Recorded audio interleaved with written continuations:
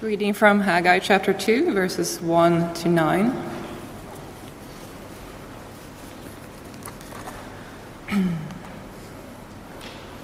Haggai chapter 2, verses 1 to 9. In the second year of King Darius, on the 21st day of the 7th month, the word of the Lord came through the prophet Haggai. Speak to Zerubbabel, son of Shealtiel, governor of Judah, to Joshua, son of Jozadak, the high priest, and to the remnant of the people. Ask them, who of you is left who saw this house in its former glory? How does it look to you now? Does it not seem to you like nothing? But now be strong, Zerubbabel, declares the Lord. Be strong, Joshua, son of Jozadak, the high priest.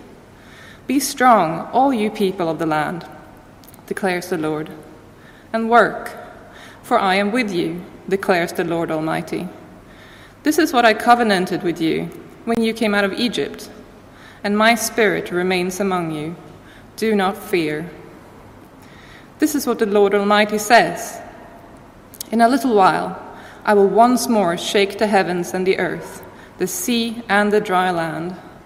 I will shake all nations, and what is desired by all nations will come, and I will fill this house with glory, says the Lord Almighty. The silver is mine, and the gold is mine, declares the Lord Almighty. The glory of this present house will be greater than the glory of the former house, says the Lord Almighty. And in this place I will grant peace, declares the Lord Almighty.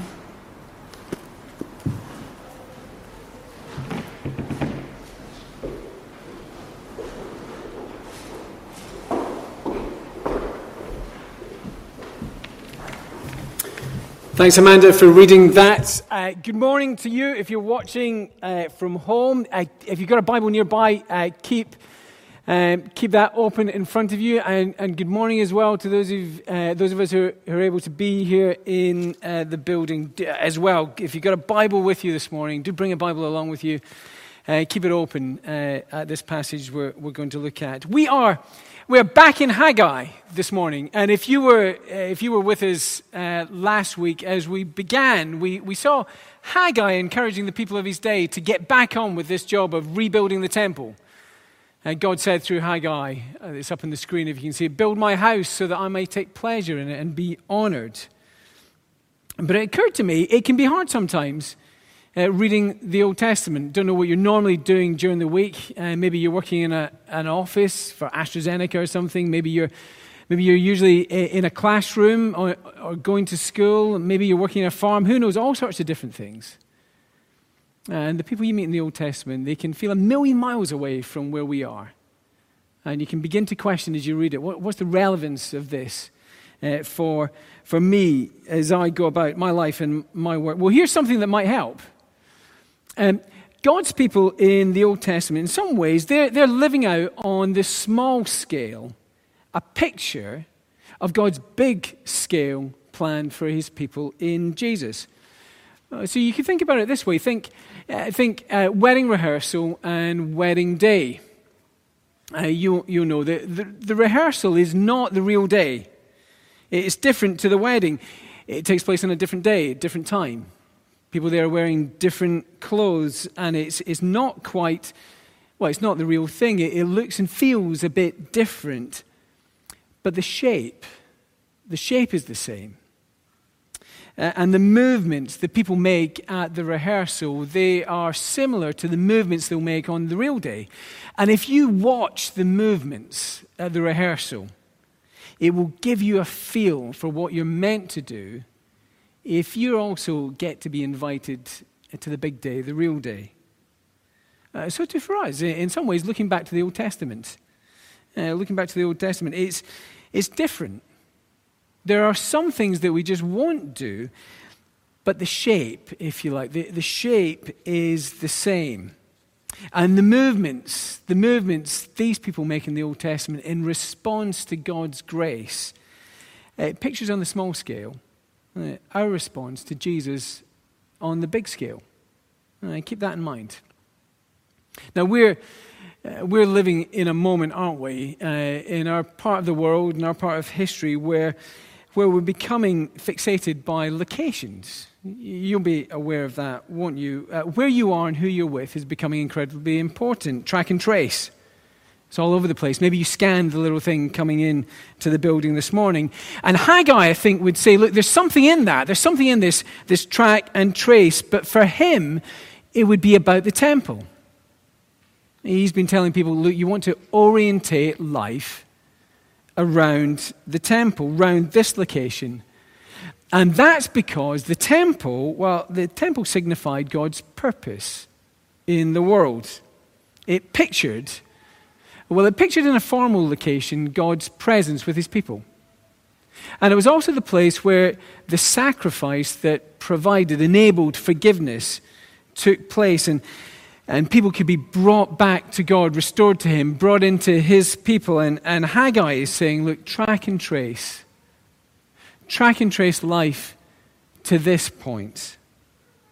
Build your life around this location, this rescuing God who says he will graciously rescue you, bring you back to himself. Build the rest of life around this. And you could think, well, look, so far so Old Testament, but you come across the New Testament. And perhaps if you know anything of the Bible, you've been reading, you're not surprised to hear Jesus being described as the temple. And you understand what's going on there. The rehearsal has given way to the real day. Jesus, well, he is God on earth. He is God present with his people. Here's the location of God's presence with his people. And he's the real sacrifice that enables forgiveness. The temple, if you like, it pictures him. So I guess if Haggai was here with us today speaking to us like this, he would say, look, it's not the building anymore. Track and trace life to this location, to Jesus. Build the rest of life around him. And then you read on in the New Testament, you'll see it pushes it even a little bit further, because the New Testament will describe the church as God's temple. Not the building, not church buildings, but this group of people from all sorts of different backgrounds, all sorts of different experiences, all stages of life, and said, it's these people are God's temple, not because they replaced Jesus, but because it's this community who've come to God through Jesus. And incredibly, it says that God will live with them by his Spirit. These people that through Jesus he's enabled to find forgiveness, to bring to himself. He comes and is present with them. So track and trace life here. Build the rest of life around this community of Jesus. Here's the people you want to track and trace a life to with Jesus. But if you want to know how to do that well, if you want some encouragements about how to build your life in this way, Haggai will give you a kind of rehearsal day feel for it. That's what this passage will do as we read it. It'll give you a kind of rehearsal day feel for what the kind of movements to make. How should it feel as you go about this? So come back to Haggai 2, this first part of the chapter, if you got it there in front of me, and you think what's happening. We said last week one of the things Haggai is really good at is giving us dates, and he gives us another date at the beginning of this chapter. Do you see it there, verse 1? It's the 21st day of the 7th month. And if you did your maths looking back into chapter 1, you'd work out it's roughly about 1 month on, since they started rebuilding the temple again. But if you're someone who'd grown up in Israel, you'd also recognize the date for another reason, and that's because this date is the last day of the Feast of Tabernacles, one of the great feasts and celebrations that the people of God in the Old Testament were commanded to celebrate. It was the occasion, the Feast of Tabernacles, when they celebrated God's rescue from Egypt, as he brought them out of that land of slavery, and they had to camp in little tents as he brought them, as he promised, to a land flowing with milk and honey. They camped on the way, and God had his own tent with them there. My people are camping, and I'll camp with them. And so once a year, they used to remember that and celebrate. They'd build little booths and camp to remember that. And everyone would stop work this day and feast. But as we've been reading Haggai, you remember what's going on. Things have been hard in the land. The harvest had failed. Things weren't there in much the same way. The harvest poor, and so this celebration, you understand, it would have been like Christmas without the crackers. The table wouldn't have been as well laid, and there doesn't seem to be much to celebrate at the moment about God's great rescue. And then back to this building project. They've been at it for a month. These people that returned to the land, they don't have big industrial equipment. You can imagine what they would have done in a month. They might have cleared some of the rubble away. They might have checked out the stones, make sure if there's any foundations they can still use. There wouldn't have been much to show for it. When Solomon, their ancestor, had first got going with building the temple, he'd had mountains of gold, huge amounts, vast wealth. He was able to bring in skilled craftsmen from neighboring countries, people who had the skills to build really well. But these guys are having to make do with a tight budget. And a pretty unspectacular workforce who've just returned from Babylon. Just turn back. And you think what's going on for them. And the question that's being asked is, look, what do you do? What do you do when living for God feels like it's just a bit flat? And you look at yourself and what you can do, and you think, if I'm honest, I suspect I've not got much to offer. I'm just a bit unspectacular in anything I'm doing. The work I'm doing doesn't seem to count for very much, doesn't move things forward in any way. If you get that in your head, that's how these guys would have been feeling. And so it's on this day, with all those kind of feelings, against the backdrop of a celebration that probably isn't living up to what it could have been. With that backdrop, it's on this day that God sends Haggai with another message to his people, designed to encourage them by getting them to look at the right things in the right way. And so for us this morning, something that they're meant to do and something that they're not to do. Here's the first thing. Here's the thing that they're meant to do. Haggai's saying to them, keep your eyes on God's covenant plan. End of verse 4. If you have a Bible there, just look down with me as I read these words again. End of verse 4. God says through Haggai, I am with you, declares the Lord Almighty. This is what I covenanted with you when you came out of Egypt, and my spirit remains with you. Do not fear. And then verse 6. In a little while, God says, I will once more shake the heavens and the earth, the sea and the dry land. And God says he will fill this house with glory. The silver and gold belongs to him. And then down in verse 9, towards the end of this message, God says, in this place, this location, I will grant peace.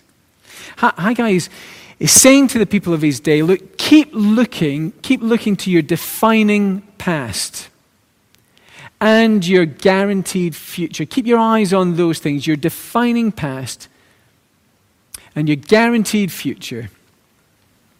Florence Chadwick was an American swimmer. 1950, she swam the English Channel, France to England. She did it that way. The next year, she came back and did it the other way around, England back to France. I mean, why wouldn't you do it both ways? You want to make sure you'd done both things as well. And then in 1952, she attempted the 26-mile swim from Catalina Island to the Californian coast. As she was flanked by small boats on the way, that was to make sure if there's any sharks in the water, they could rescue her. I mean, why would you even go swimming? If there's the possibility of sharks. My dad took me to see the film Jaws when I was younger. I have no idea why he did that. It terrified me. I didn't even want to go in the sea off the coast of Scotland. And it's just the cold there. There's the thing you're worried about. But she was swimming. She was flanked by little boats, just in case there was any sharks in the water. And also, of course, in case she got too tired. So they could pull her out. After 15 hours of swimming, it got really foggy. She began to think she couldn't make it. And she tried for another hour, but she was unable to see the coastline because of the fog, and she gave up. And when they pulled her out of the water, they discovered she was less than a mile from the coast. Can you imagine that? 15, 16 hours in the water. And you give up just less than a mile from the coast. A couple of months later, she tried again. It was another foggy day. But she made it this time. And she said, I kept the mental image of the coastline in my mind as I swam. The temptation is always, isn't it? The temptation is always to be occupied by present difficulties. And you understand that. Things can be hard and they fill our minds. But the temptation is, I think, to always focus on the immediate situation and to make that the measure of everything that is going on for us. And God says to his people through Haggai, I know what you're looking at. I know what's filling up your vision. I know what your eyes are full of. But you need to see yourselves not just in your present difficulties, but in the big picture of my covenant plan. Verse 5. He's saying to them, from the time I rescued you, I promised to be with you, and I still am. So don't be afraid. And then down in verse 6, when he talks about shaking the heavens and the earth, the sea and the dry land, you understand it's kind of a poetic way of saying everything. Everything's going to be overturned here. It's going to be a global plan, universal plan that God has. And so in verse 9, when he says, in this place, this funny little temple they're building, in this place I will grant peace, you begin to catch what God's saying. From the time I rescued you in the past, I promised to be with you, and I still am. Don't be afraid, and my future plans are to finally fix the world for good. And it will flow from this rescue that is pictured in this temple we're building. That's why you want to keep it at the heart of life. That's why you want to keep your gaze here. So keep your eyes. Keep your eyes not just on things that are difficult, but on my covenant plans. That's what they're to do. Well, here's what they're not to do. Don't despise what sometimes feels like unspectacular service. It can be discouraging, can't it? You've maybe had this experience. It can be discouraging if you feel you've been given a job to do that you're just not very good at, and you kind of reckon someone else would be better at it. Solomon, their ancestor, that great king, when he built the temple, he had far more resources than them.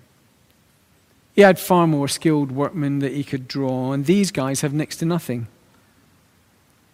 And yet God calls them to build and to go about it with energy.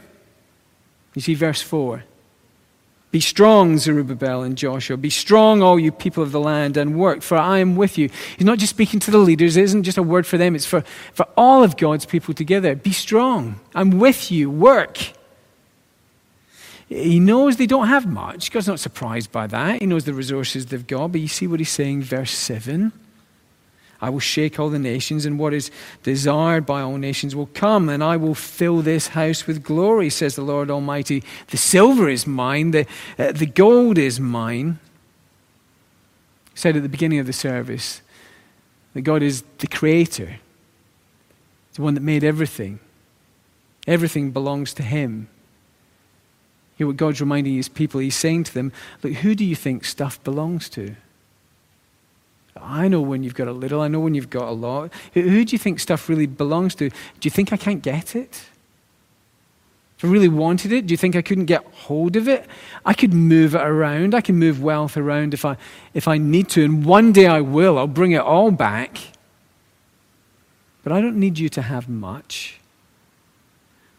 No, just be excited that in a small way I've called you to contribute into my building project that will be for the whole world, but it will be for your good as well. You might not have gold or silver But you've got me, says God. So don't despise what often feels like your own unspectacular service. Get on with it. Be strong and build, work. Now you might think, well, that's the Old Testament, and that's focused around this temple, but what about us? Well, the Bible would say, look, we're part of a bigger, more glorious picture that the temple pointed towards, really. That Old Testament covenant, promise that God made with these people that Haggai spoke about, it was sealed. It was committed to in blood. A lamb was slain. Violence was done to it. It took the place of the guilty so they could be guaranteed forgiveness. Even that is a picture. Because the real covenant was committed to by Jesus, and violence was done to him at the cross. Blood flowed from him so that forgiveness could flow to you and to me and to anyone who will come to him. That's what God's like. It's the God of the Bible, committed to his people to that extent. When he says, I'm with you, he's not mucking around there. He's in it all the way. And the Lord Jesus, who gave himself for the world, he's now the location for meeting with God. He's the location for forgiveness. He's the location for hope in the face of coronavirus or anything else. He's the location for hope in the face of death. He's the location of the biggest, the best, the most exciting news that the world has ever known. And yet, with the restrictions we're facing at the moment, do you feel sometimes it's just a bit hard?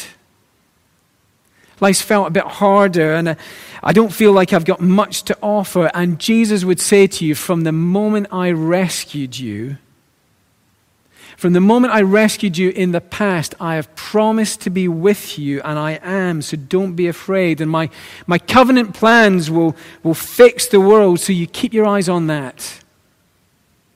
And I've got all the resources I need. So don't despise your own, what feels like at times, your own unspectacular service if you feel that way about it. Be strong and work where you are. Give you a little bit. I'm with you. We're a church family together. The Lord has chosen us. He's called us. And if things are a bit harder for us, what are we meant to do? Are we meant to ask to be excused from his service? It's too hard. I'd like to be let out from this now. Should we look to be excused from it with such a captain as this? The Lord Jesus, the way he's been committed to us, shouldn't we think instead, what a joy it is to serve him, to have him as our Lord, our King, our captain, our Savior, and to be involved in his cause that's for the good of the whole world. That's what he's involved us in, to be part of his family. But we've got limited time on Sunday mornings. It might have set you thinking, we're going to try and apply this a bit more as we meet in our small groups this week. But one of the things I was wondering about, I was thinking about myself, over this lockdown period, we've been meeting online, and I think we noticed numbers as we gathered for prayer, our monthly prayer meeting. Numbers went down a little bit, and I just wonder if part of the reason for that sometimes, it would be that we've started thinking it just feels hard. And I think I'm a bit unspectacular, and me showing up to pray is not going to make much difference anyway. And we lose heart, begin to give up. And God says, look, keep your eyes on my covenant plan. And don't despise what feels like unspectacular service. From the moment I rescued you in the past, I've promised to be with you, and I still am. So don't be afraid. Let's pray. Have a moment of quiet yourselves. Maybe there's some thoughts you want to bring to the Lord. You can do that at home. Just have a moment just to pray and to be quiet. Something you might want to say to the Lord yourself. And then I'll lead us in a prayer.